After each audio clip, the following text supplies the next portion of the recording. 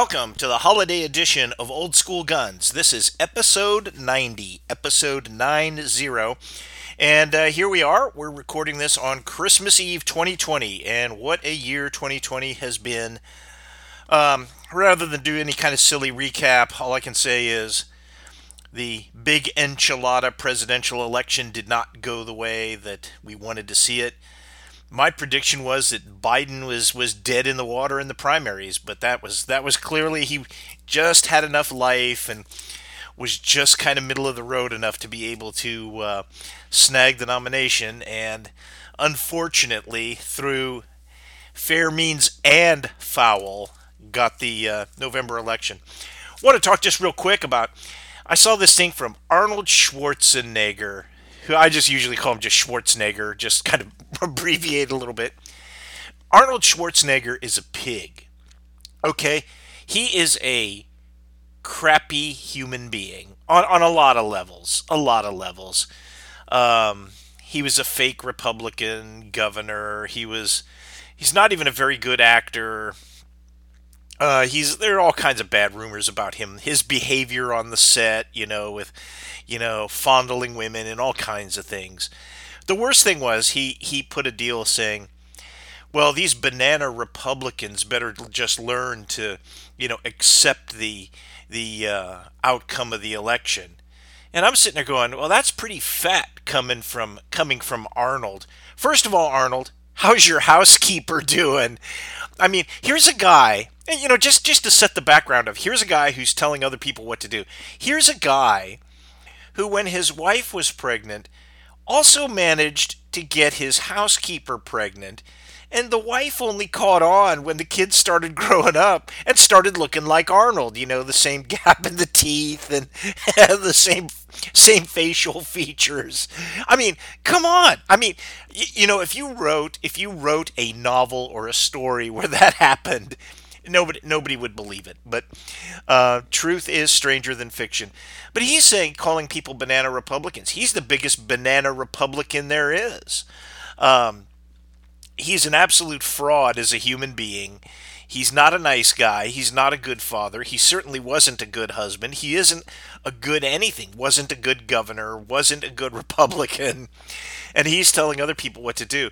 But to quote what was it, Terminator 2, the Sarah Connor line of, to paraphrase it, Arnold, you're the one living in an effing dream because, we know what happened.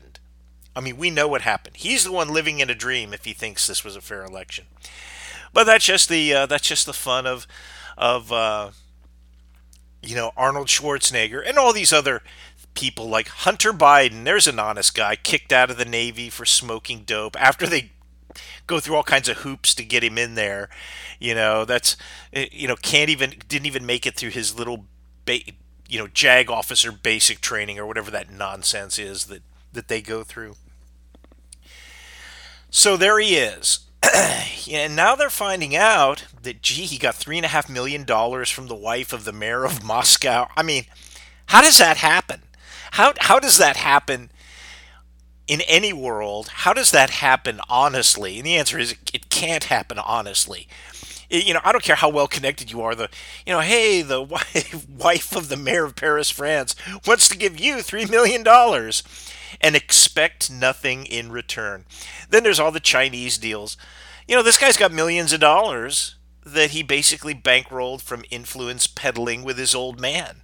Old Sleepy Joe, is as crooked as they come. But what do you expect? Anybody who's been in the Senate and government for 47 years is a natural, like they had the movie Natural Born Killers. Well, these are natural born crooks. And it's amazing. It's amazing how some of these people who go in to politics as fairly modest middle class people come out of it as very wealthy multi millionaires. That doesn't happen on $186,000 a year, where you have to rent like an apartment in Washington as well as maintain your residence back home and all the rest of this. This is the swamp. This is what has been reelected. And this is why we need to be on guard for the next 4 years, and I'll be talking about that a little bit later. The swamp we had a 4 year respite where somebody was at least doing something against the swamp. Now they're back in charge. So that's a little bit on the politics, but let's talk about politics in another vein. And a lot of people don't understand what is the essence of gun control. Why is gun control even an issue today? I mean, most people can read the Second Amendment. We now have court cases that say it's an individual right. Why is there any controversy at all? And the answer is there was no gun control other than maybe city ordinances saying you couldn't carry a gun in public. And those were in the West as well as in the East. The most infamous being the Sullivan Act in New York City. And, then there are places like, some of these fake heroes of the Old West, Wyatt Earp, won't let people carry guns. As far as I'm concerned, that's a gun controller there, and Wyatt Earp has never been anybody. Here he is, was never actually a sheriff or marshal of anything. He, what else about Wyatt Earp is bad? Oh well, his wife was a prostitute. That's pretty bad. He was also a horse thief when he was younger. So I'm not a real big Wyatt Earp guy, and I don't like gun control in any real form. I don't like it in any form. But to give it a short story, the essence of gun control really started after the First World War. And something new came out. They'd been around for a while, but machine guns were terrifying. I mean, the soldiers who came back told terrifying stories about, machine guns sweeping and mowing people down in droves. Machine guns were scary. Just the lore attached with them. They weren't anything that really proliferated in society. Um, During Prohibition, they got a little bit of notoriety, but it was really kind of with the motor bandits, and Dillinger and all the rest. The Thompson was at the forefront, and that was seen, even though it was many more by a hundredfold or a thousandfold were used by law enforcement rather than criminals. It got a bad rap. It was the Chicago typewriter, a chopper, and it basically it basically was identified as the gangster gun. It was terrifying when you attach it to all of this lore from the First World War, how effective machine guns were, even though, yes, it was a submachine gun. It was a different thing, but the people back then didn't draw a lot of distinctions. Much the same way people now have a hard time drawing the distinction between semi-automatic and fully automatic. So you can see how that could all get misconstrued and all basically confused and conflated. So in 1934, they passed the law, and the law basically covered a lot of different things. Okay, covered fully automatic weapons, had to go into a registry, what we now know as the NFA, a then very onerous $200 tax. And the $200 tax, that'd buy you at least half a car back then. It would certainly buy you a used car. It would certainly buy you a nice used car. So you could say, I don't know what the exact inflationary figures are, but go look what a nice used car costs, and you can see that's what $200 would buy you back then. So that was a pretty onerous tax. Um, I argue that it's unconstitutional because you can't tax a right, just like you can't have a poll tax. But anyway, they did this anyway. So they made a few other things illegal too. Sawed off shotguns. Why? I have no idea, other than they thought gangsters would use these, that they were somehow concealable. And, the same thing they use against assault rifles these days. It's like some death rate, like instant death if somebody has a sawed off shotgun. They also made silencers an NFA item. Um, and a lot of that was not really directed at crime, although you could say, I'm sure they justified it that way. A lot of that was going after poachers, because if you're a poacher, and poacher was big back in the Depression, it was super big, because hey, if you can go shoot a deer and get a couple of months worth of meat out of it, that's a pretty good deal. That save you a lot of money when you don't have money to spend.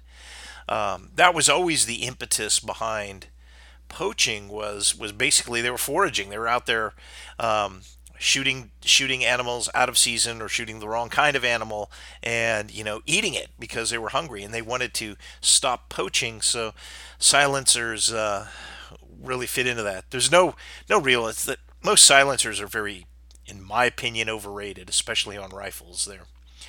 They're not nearly as effective as people would like to think. And so they made these things, they created the NFA, made all this illegal, and basically, the country kind of moved on. Um, Fully automatic weapons were never popular with the general public.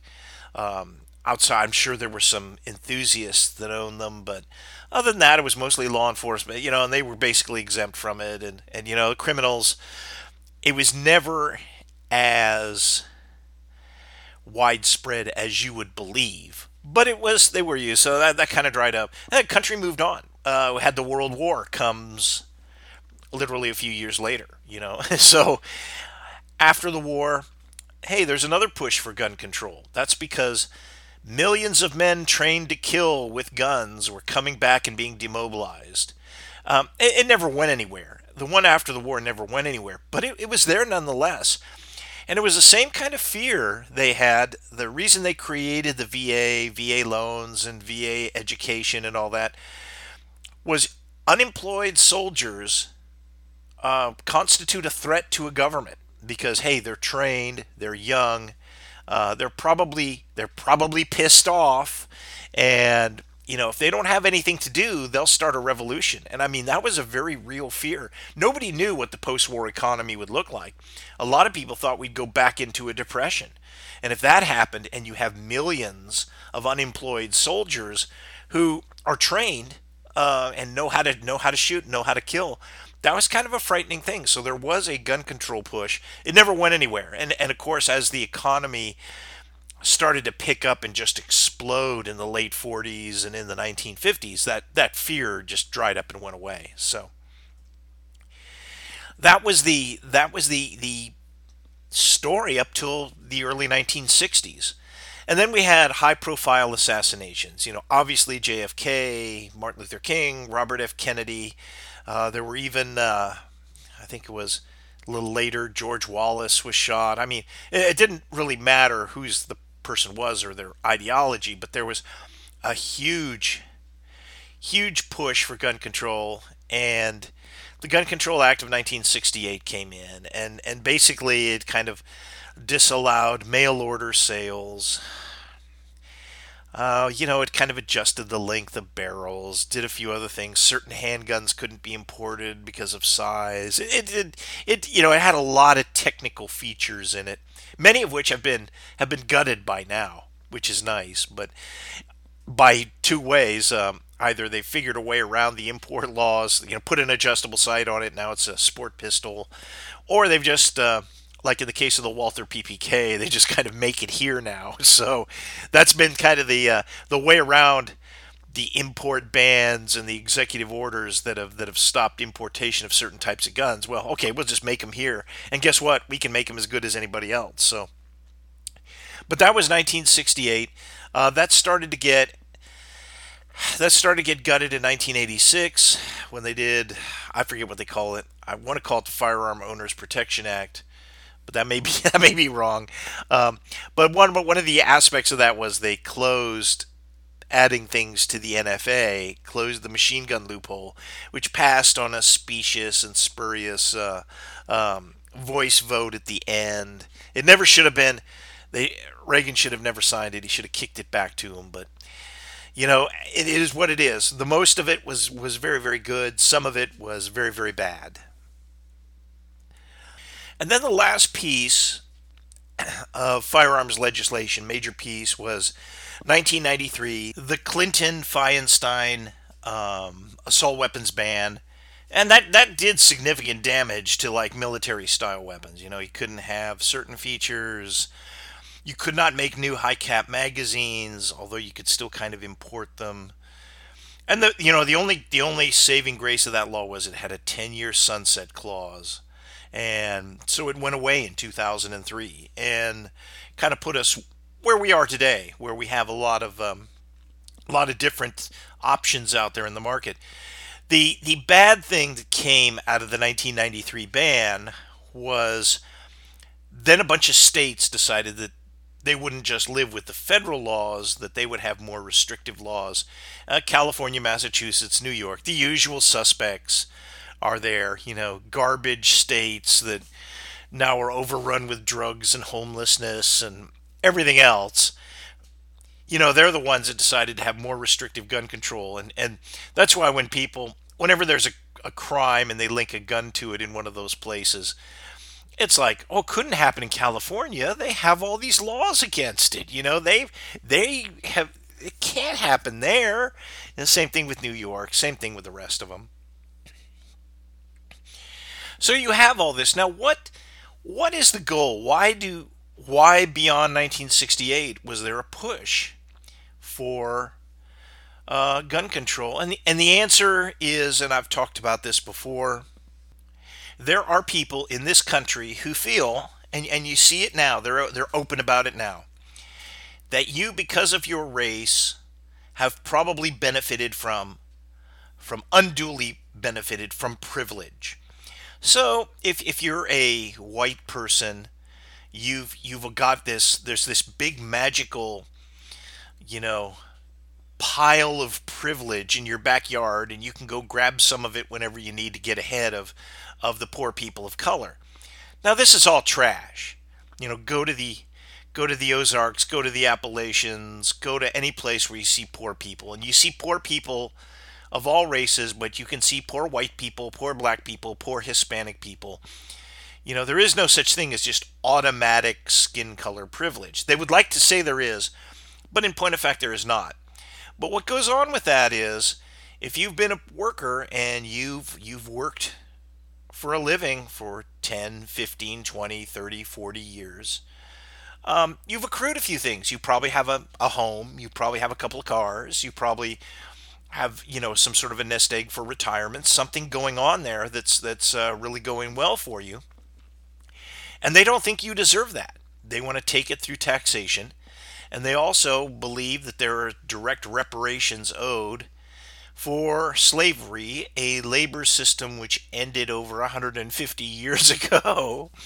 And people have a right to come take that. And one of the obstacles to you being a complete victim to all this is your right to keep and bear arms and your right to defend yourself.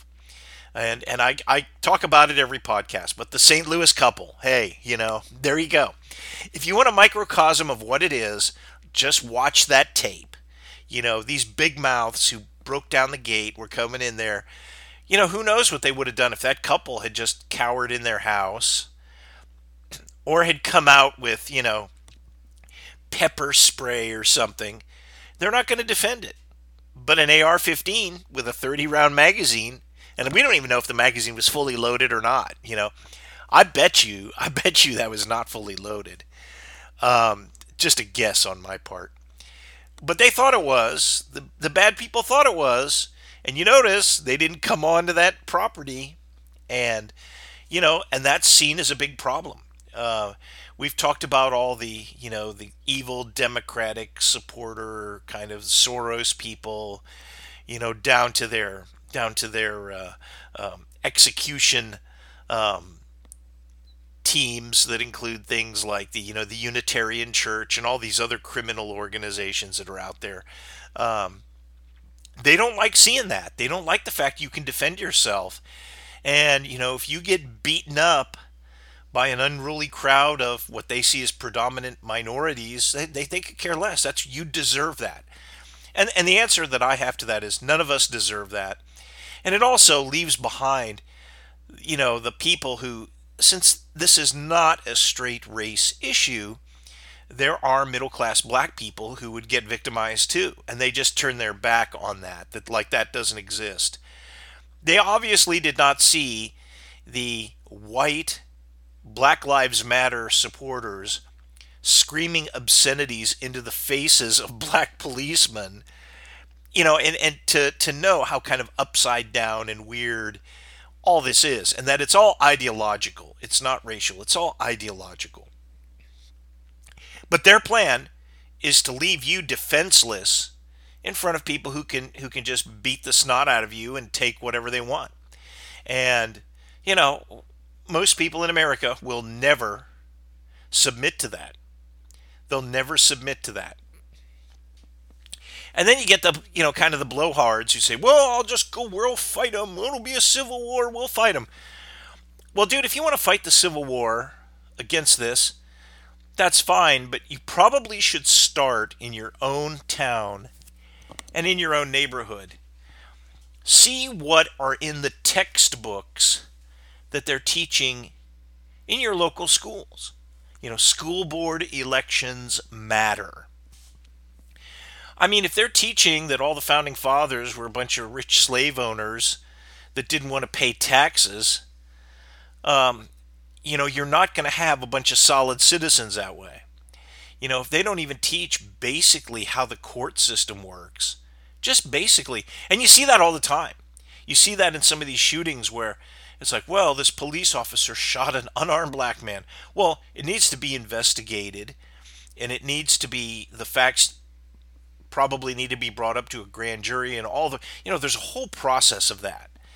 But instead they're like, well, he needs to be charged and arrested right now. It's like, well, no, we haven't gone through the legal process. We haven't gone through due process. And people don't even understand. If you don't understand due process, how can you function in society? And the answer is, that's why they don't function very well. And when you see people in some of these communities who use these types of things as an excuse, and it's what it is, an excuse to loot and burn, how much credibility does that have? I mean, they're protesting a shooting, but they decide that they're going to loot and burn. And we have the media, the same media that attacked Trump 90+% of the time. The greatest one was that one doofus with the buildings burning behind him saying, well, it was largely peaceful. I saw a meme saying, it goes December 7th, 1941. The Japanese flyover of Pearl Harbor was largely peaceful. I mean, it's the same kind of thing. What are they really telling us? But their goal is to have you defenseless in front of their social change agenda and the people who are trying to execute it. They're trying to put you in front of that. And it's not a very good place to be. It's not a very good place to be. You've seen these defenseless people get pulled out of their cars and beaten just because of their race. You've seen all this. I mean, it's on the TV. You can look it up. It's there. That's what gun control is. Gun control is putting you in harm's way. And it's putting everybody you know, all of your family, all of your friends, in harm's way. It's putting everything you've spent a lifetime building in harm's way. So that is the essence of gun control. And that is the essence of why we have to just fight the next 4 years. And it's going to start in Georgia. January 5th is going to be here soon. And there's going to be a runoff election. If you got any extra cash, I know it's tough this time of year, send it to Perdue and Loeffler. It's only if we can just get those 2 seats, we're going to be in a lot better shape than if we don't get them. Okay, let's talk about something else. There was a YouTube video that our friend of the podcast sent me, which, I'll be blunt, I thought was the biggest piece of whining garbage I'd ever seen. And it was the guy, I forget his name. He was the president of CCI. Oh God. Spear, Remington Ammunition, Federal. And if you're a gun person, you probably have seen this. And he says, I'm tired of the hate mail. I'm tired of this. Blah, blah, blah. We're making ammunition as much as we can, as fast as we can. We got problems, we got to train people. We had COVID. We got to get the material. I mean, every whining excuse you can imagine. And there's all these new gun owners, and if 7 million of them, and if each one of them gets 100 rounds, that's 700 million rounds of ammo that we got to make. And I all I could say is, like, number one, quit your whining. The only reason you're getting hate mail and people are accusing you of stashing this stuff into secret warehouses and everything else is because you're not getting your product to the consumer. Now, I don't know how you're going to do that, but you better figure out a way.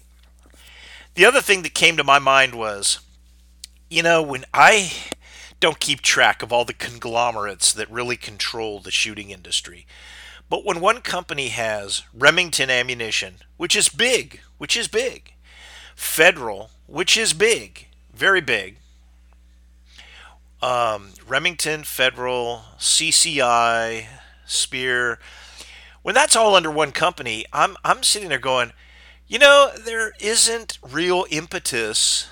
It's not like they're competing against each other. They're not.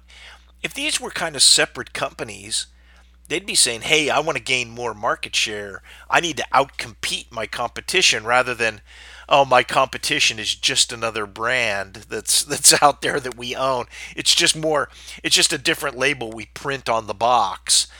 So I'm thinking that if these things were actually a little more diverse, a little more, kind of separate, smaller companies that were out there, and, maybe they would be a lot more flexible. Maybe they can respond better, because we all know large companies don't respond quickly.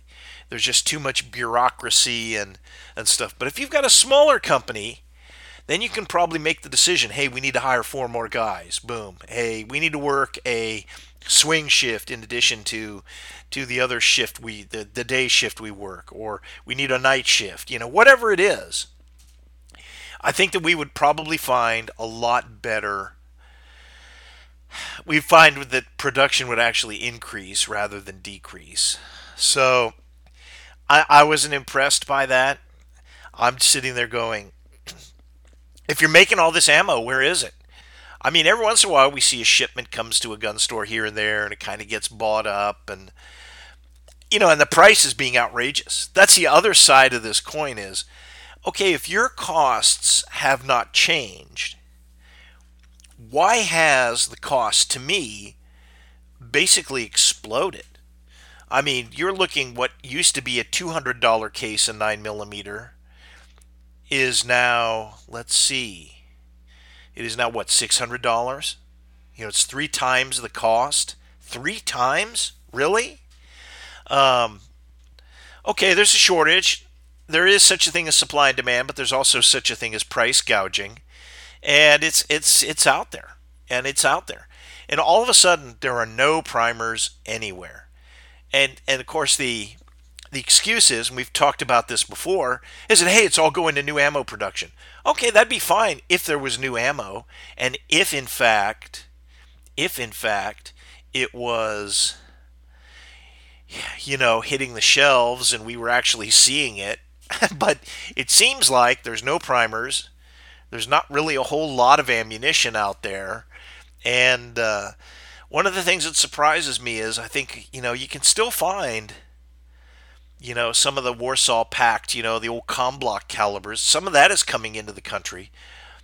And a few of these guys still have it in stock. That's a good thing. But like, some of these other calibers are just, they've dried up and gone. And um, we'll talk about this, but that video was very, very disturbing to me. I thought that was whining. I mean, um, we we have an ammunition industry, and it should be cranking it out. We should be cranking it out. This hurts. This really hurts the gun culture. It hurts the shooting sports. It's hurting it. And it's easier to buy guns now than it is ammo. I mean, I go into gun shops, and yeah, granted, they're not as stocked the way they were, but at least there's some choices in there. And I'll talk about some. I actually bought a gun here recently. Um, they're out there, but there's no ammo. They don't have any ammo to sell you, but they can sell you a gun. And how many of these new shooters cannot have bought a gun, maybe a box of ammo, 20 or 50 rounds, and they can't get any more. So, do you think they're all excited about this? They're probably saying, "What did I spend this money on?" This is bogus. So anyway, it certainly won't help boost any competition numbers or anything else. It's just going to depress that. And I guess if you just want to, squirrel onto a few boxes, buy a gun and squirrel onto a few boxes and wait for the world to end, I guess it's okay. But for the shooting sports, it is very, very bad. Okay, braces and SBRs. This is we've been talking about this last couple of podcasts. They would like to come after the braces, but watching some of the ATF stuff, I think they put out a letter and they just retracted it. Um, the problem is they've let the cat out of the bag. The genie's out of the bottle, and apparently there's like 4 or 5 million of these braces out there. And guess what? There's no crime wave. There's nothing that's showing that this is any kind of a danger to the public. They're just out there.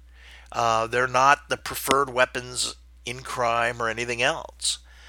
And it's for the reasons that we all would expect. Number one, they're very expensive. A large frame pistol with a brace is expensive. Number two, it's not concealable. I mean, it's just not a weapon that you can carry on you routinely, which is what criminals want. They want something very concealable, not something that, yeah, they have to wander around in the middle of summer with an overcoat on to hide the thing. That's in the wintertime, you could probably get away with it a lot better than in the summer. But in the 3 seasons out of the year, you have a hard time with these things. You have a hard time concealing them. The other thing is they require some expertise to deploy and shoot relatively well. They require some practice. A lot of these things your street criminals don't invest in. So, these are not the preferred weapons of criminals, the same as, the evil assault rifles are not. They have been used in some high profile shootings, AR 15s, but other than that, blunt objects by far kill more people than rifles do. And I would assume that these braced pistols are probably way down the list. Way down the list. So the SBR and the brace are out there. And since we have 4 million of these braced pistols out there, is there still an argument that the SBRs need to be regulated? Obviously, if 4 to 5 million braced pistols, which the ATF is kind of trying to claim, well, these are SBRs that are unregistered, well, so what? Obviously, they're not a problem, so then, therefore, why are we even registering SBRs? SBRs should be off it too. I mean, no one, no one is going to take a Thompson semi-automatic carbine that looks like a Thompson submachine gun, but it's not. It's a semi-automatic carbine with the 10.5-inch barrel and carry that around all day. Thing weighs a ton. It's just not going to happen.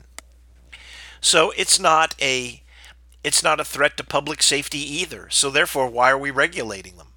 Why do we regulate any of those? It's amazing. And I pointed out in the last podcast that in England, where handguns are illegal, short-barreled rifles aren't even looked at because people say, well, it's got this clunky stock on it. Of course it's not going to be as concealable or as usable as a handgun, so who cares? Yeah, you can put a 10-inch barrel on your and feed it with a 9mm Browning high-power magazine for this little bolt gun you just made. Of course you can. Who cares? And that's what. So they're encouraging it. Here we prohibit it and try to control it, but it's too many. They're gone. It's too many. So we'll see what happens. But braces and SBRs, the argument to regulate braced large framed pistols, it's not ringing true. They're already out there and they're not a problem. And if they're not a problem, SBRs won't be a problem. Okay. Let me see. Oh, I got one thing here. You ever see the Charlton Heston movie about, I think it's Michelangelo painting the Sistine Chapel, called The Agony and the Ecstasy? Well, I experienced that. Uh, for a variety of reasons, I bought two Sig Sauer P210 Target handguns. Okay. Um, and I have to tell you, that is a first rate quality piece of equipment. Really, it shoots like a laser. I mean, it shoots awesomely. Unfortunately, one of the two, before we even got very far with it, the front sight fell off. So if you've ever had that happen, you realize how aggravating that really is. And when you pay the kind of money that you pay for a SIG P210 target, that is not something that you foresee happening. That really comes out of left field. And, I was very disappointed with that. That to me shows a lack of quality in the final inspection. That's what that shows. Because any process can momentarily fail, okay? Where obviously whoever put the sight on did not do it correctly, and you catch those things through quality inspections at every point. And it's very disappointing that that did not get caught. So the one pistol extremely happy with, and think it's going to be great and going to use it in competition and everything else. The second pistol, I'm sure, will be just as great. I mean, it's the equal in every conceivable way of the first one, except the front sight fell off, and so that's on the way back to SIG to get fixed. And that's the other thing. Okay, I get 3 to 4 weeks to do that. I get that, but I kind of paid premium money for their flagship product. I would think that that should go to the head of the line. I mean, this isn't a $600 pistol that the plastic sight fell off of, or something else. This is the flagship line of their handgun. This is the best handgun, quote unquote, they make. The highest quality handgun they make. So I would think it would actually merit some special treatment. So we'll see how that goes, and I'll let you know when it returns how if it's the equal of the first one. But I'm sure it will be, because in every other way the two pistols are identical. Okay, now here's my favorite part of the podcast. This is questions and answers, and we got some questions. Okay, the first one is, did you see the American Rifleman article on 9mm 1911 pistols? And the answer is yes. That kind of just got here a couple days ago, and I did look at it. Doesn't really change my opinion any. I just think this is kind of a flavor of the month. This is like, this is goofy grape Kool-Aid. It's the flavor of the month. A year from now, they're not going to be talking about 9mm 1911s, other than somebody saying, "Why would you want a gun that bulky and heavy for 9mm? You don't need it." That's what you're going to hear. But I'm sure they're nice guns, and especially the models they profiled were all higher end things, and so I'm sure they're going to be well. Now you're talking to a guy who owns a SIG P210 target, so 9mm target pistols are not, or service pistols are not unknown to me. I mean, to me they're that's kind of the standard. So it's logical that you would have a 9mm 1911. I still think, though, that to me the 1911 is always greater than the sum of its parts, and part of that greatness is the 45 ACP cartridge. Um, so I'm not really attracted to 1911 9 millimeters. I like 38 Super better. I think they're very cool, and I think that's a great cartridge. I think it should be out more. I think it should actually be out more in different guns. I'd love to see a Glock 38. Now, you know what? I'm not a Glocker, and I don't own a Glock. A Glock 38 Super would really pique my interest. I don't know if I'd buy it, but I'd certainly look at it and go, "Whoa, that's very cool." So I like 38 Super better than 9.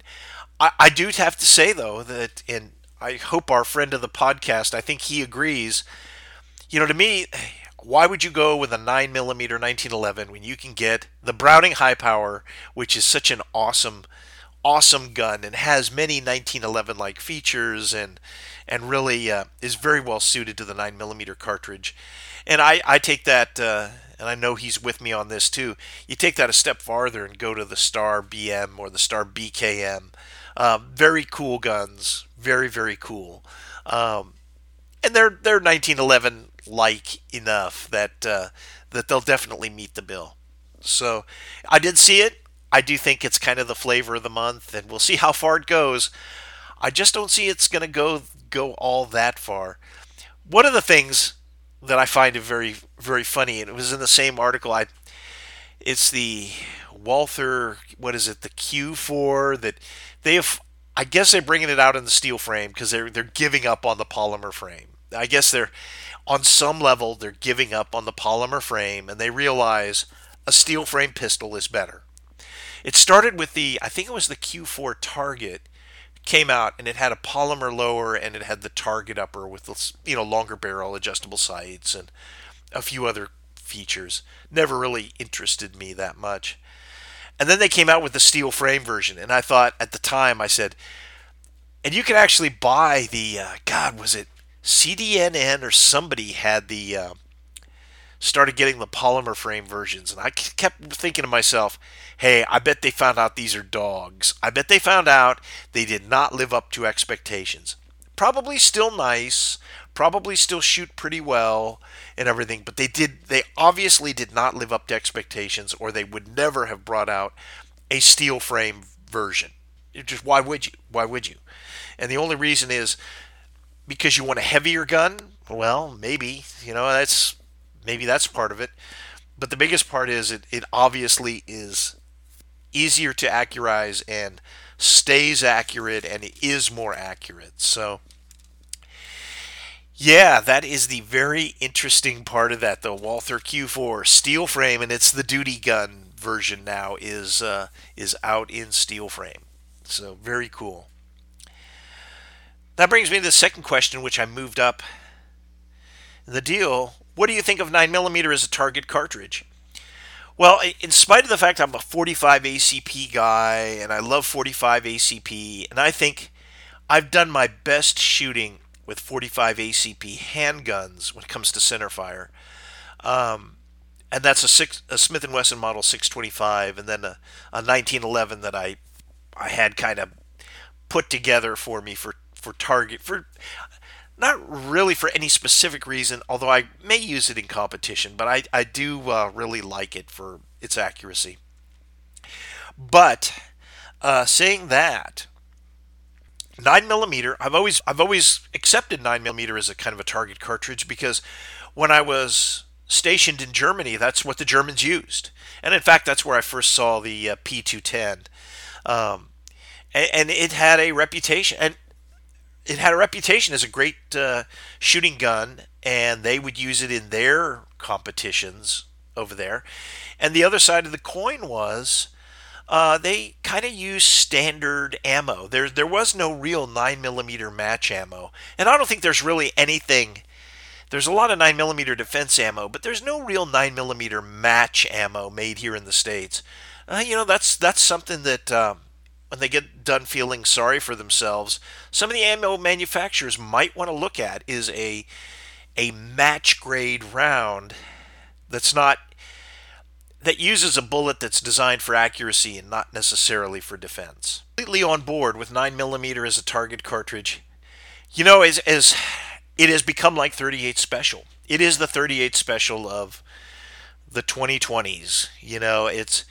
It's a cartridge that's doing a little bit of everything. I mean, it's the standard military cartridge. It's the standard pistol cartridge. If you go in, you see more 9mm than anything else. It's being produced more in different kind of guns than anything else.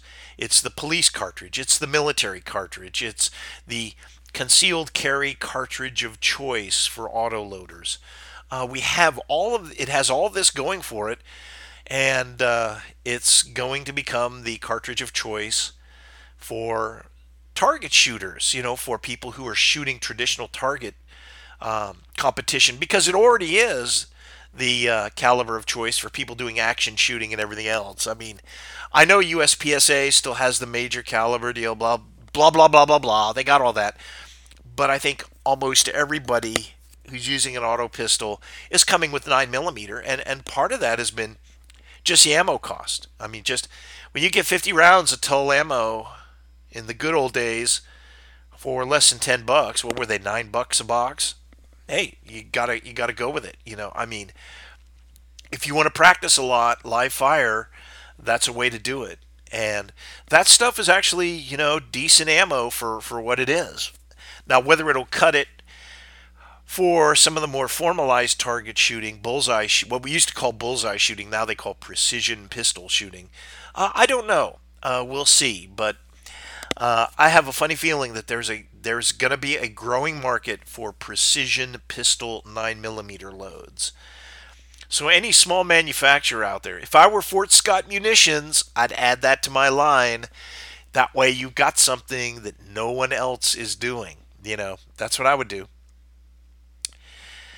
Okay, and hey, here's another question I put in here that's what do you think of the custom hand loading, reloading business?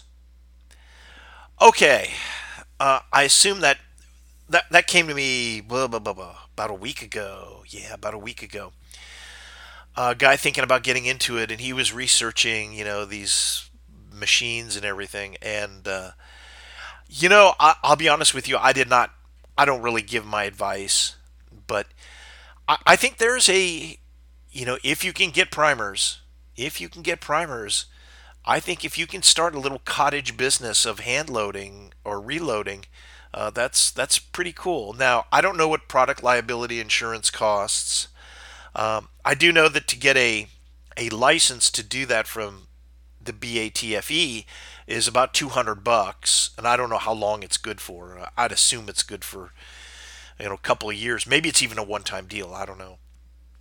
But anyway, I think that you could make a good business if I were doing it, because this question was kind of asked of me. If I were doing it, I'd do two things. I'd do 9 millimeter and 5.56, 55 grain, 5.56 loaded to, about 3,100 feet per second. That's what I would. That's what I would do. And 9 millimeter would be 124 grain bullet, kind of loaded to near the NATO spec. Depending on what kind of bullets I I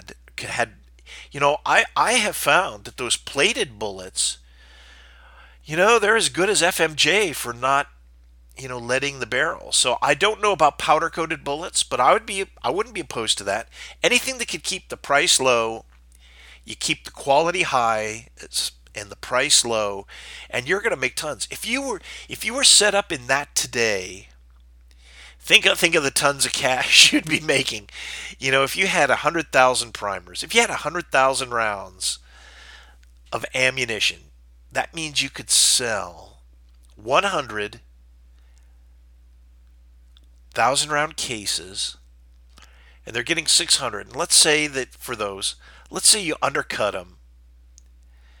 Yeah, let's say you undercut them, sell it for 350. That's $350,000. That's a lot of money.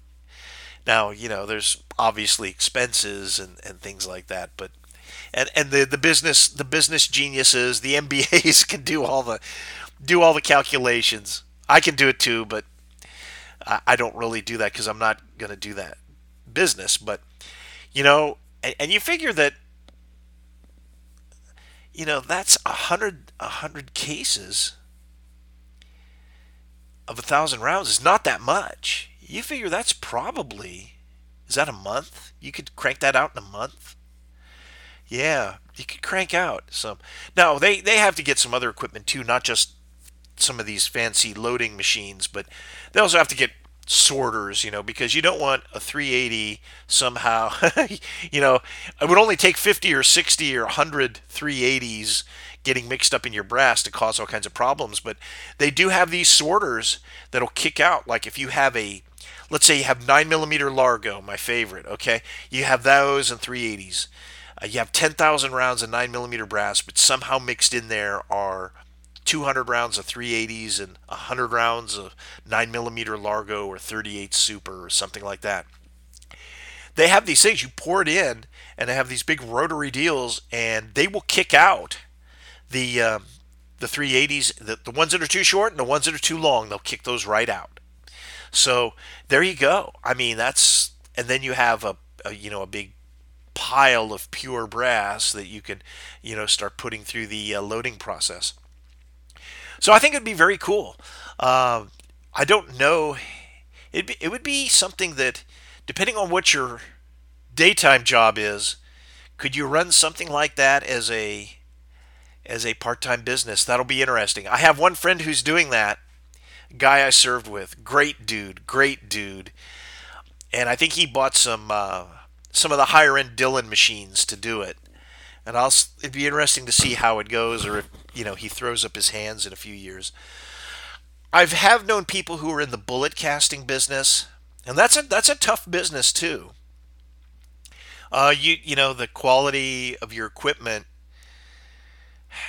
and the capacity of your equipment directly impacts the amount of labor you put into it. So that's a tough business, but that'd be a great business to be in now. Missouri Bullet Company is still, I think they're still 10 weeks behind, 10 to 12 weeks. So that's it. If you could turn out powder coated bullets, even if you just get a steady stream of those things going, you're going to be great. You're going to be doing very, very well. Those are great little part-time businesses. The only real fly in the ointment is there's two things that small producers really cannot make. One is primers, and the other is powder. And as long as we have good people like Hodgdon out there, if you have a choice, I always buy Hodgdon products, because I tell you what, I happen to have met them personally, and they are the best people. And unlike the guy whining on the video, they love getting their product into the hands of the shooters for a fair price. They're not out there price gouging. You pay the same for a pound of Hodgdon powder today that you paid a year ago or 2 years ago. There's always going to be a little inflation, but you pay basically the same. Watch that the retailer's not gouging you, but powder is one of the cheap components of hand loading, of a hand load.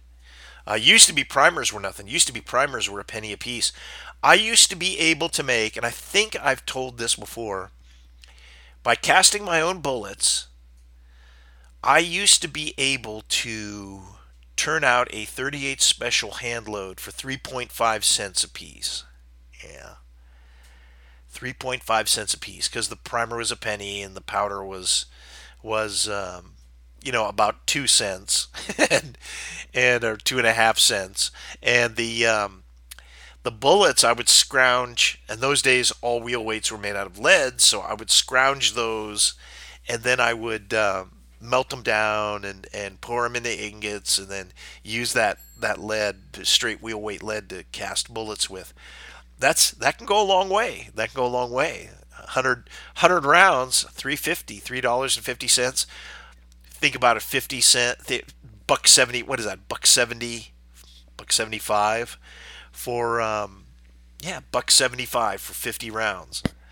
Yeah, think if you could go into a store and buy 50 rounds for a buck 75. How cool that would be. Anyway, so that's what I think of the custom load hand loading business. Good deal. Okay, this one I think I've answered this one before, but here's our last question. And if you had to equip a small nation's army, if you had to equip a small nation's army, how would you do it? And I think this kind of came, I think somebody had watched, I think they field this on In-Range TV Q&A or Forgotten Weapons Q&A, something like that. They get that question every once in a while. And I think I've already kind of talked about that. First thing I would do is, let's say I'm in a small country somewhere, and I basically, and this has happened when the Baltic republics separated from the Soviet Union. It's like, hey, we got our own country now, but we don't have any weapons, we don't have an army, we don't have anything. So they actually would had to build all this from scratch. With a country that's been established for a while, hey, they usually have their own way of doing things. They've established, they've got the schools that train their military people from their officers down to their enlisted, and they've already got an armory, or they have some sort of weapons procurement system. But a lot of these countries that all of a sudden were cut loose from the Soviet Union, hey, they had nothing unless somebody left a warehouse full of equipment. They basically didn't have diddly. So the easy way is to look at that as a model, or look at some of the other. So if you're in a small country and you're anywhere in the world, you can plop it anywhere you want in the world. How would you start? You've just gotten independence and you don't have anything. Well, I would say that the probably the best thing to do is figure out who your allies are and see if any of them can equip you, even with older equipment. They're gonna somebody is going to do that. The model for that would be Latvia. We gave them a bunch of M14s. We said, "Hey, Latvian army, you don't have any any rifles, so we'll give you an M14. We'll give you M14s." And we actually had to get them back at the beginning of the war on terror because we needed them. But yeah, that's a story that I wish Mark Felton or somebody would kind of go into, how the Latvian M14s came back into U.S. custody. At least some of them did, anyway. So I would do that, and I would say before I worried about weapons, I would worry more about caliber, and then I would build an ammo factory, and I would produce my own ammo, because I could, number one, I can sell it to other people. If I produce decent quality ammo, I can sell it to others, and it kind of means that I'm kind of independent. I don't have to rely on somebody else for my ammo. So I would probably produce, I don't know, let's just say 9mm and 5.56. I'd produce those two things. And I would adopt a squad automatic weapon in 5.56, rifles in 5.56, and a 9mm handgun, and maybe a 9mm submachine gun. And equip everybody from my army to my police to my navy, my air force. There would be one thing. And I could either set up a factory to produce these things, the ones I think I would need the most. Handguns I'd probably just buy off the open market. Go to Glock. Hey, I need 3,000, Glock 17s. Probably buy those. Set up maybe a factory, because they're not that hard to make, of my own M4s, and kind of go from there. So that's kind of what I would do.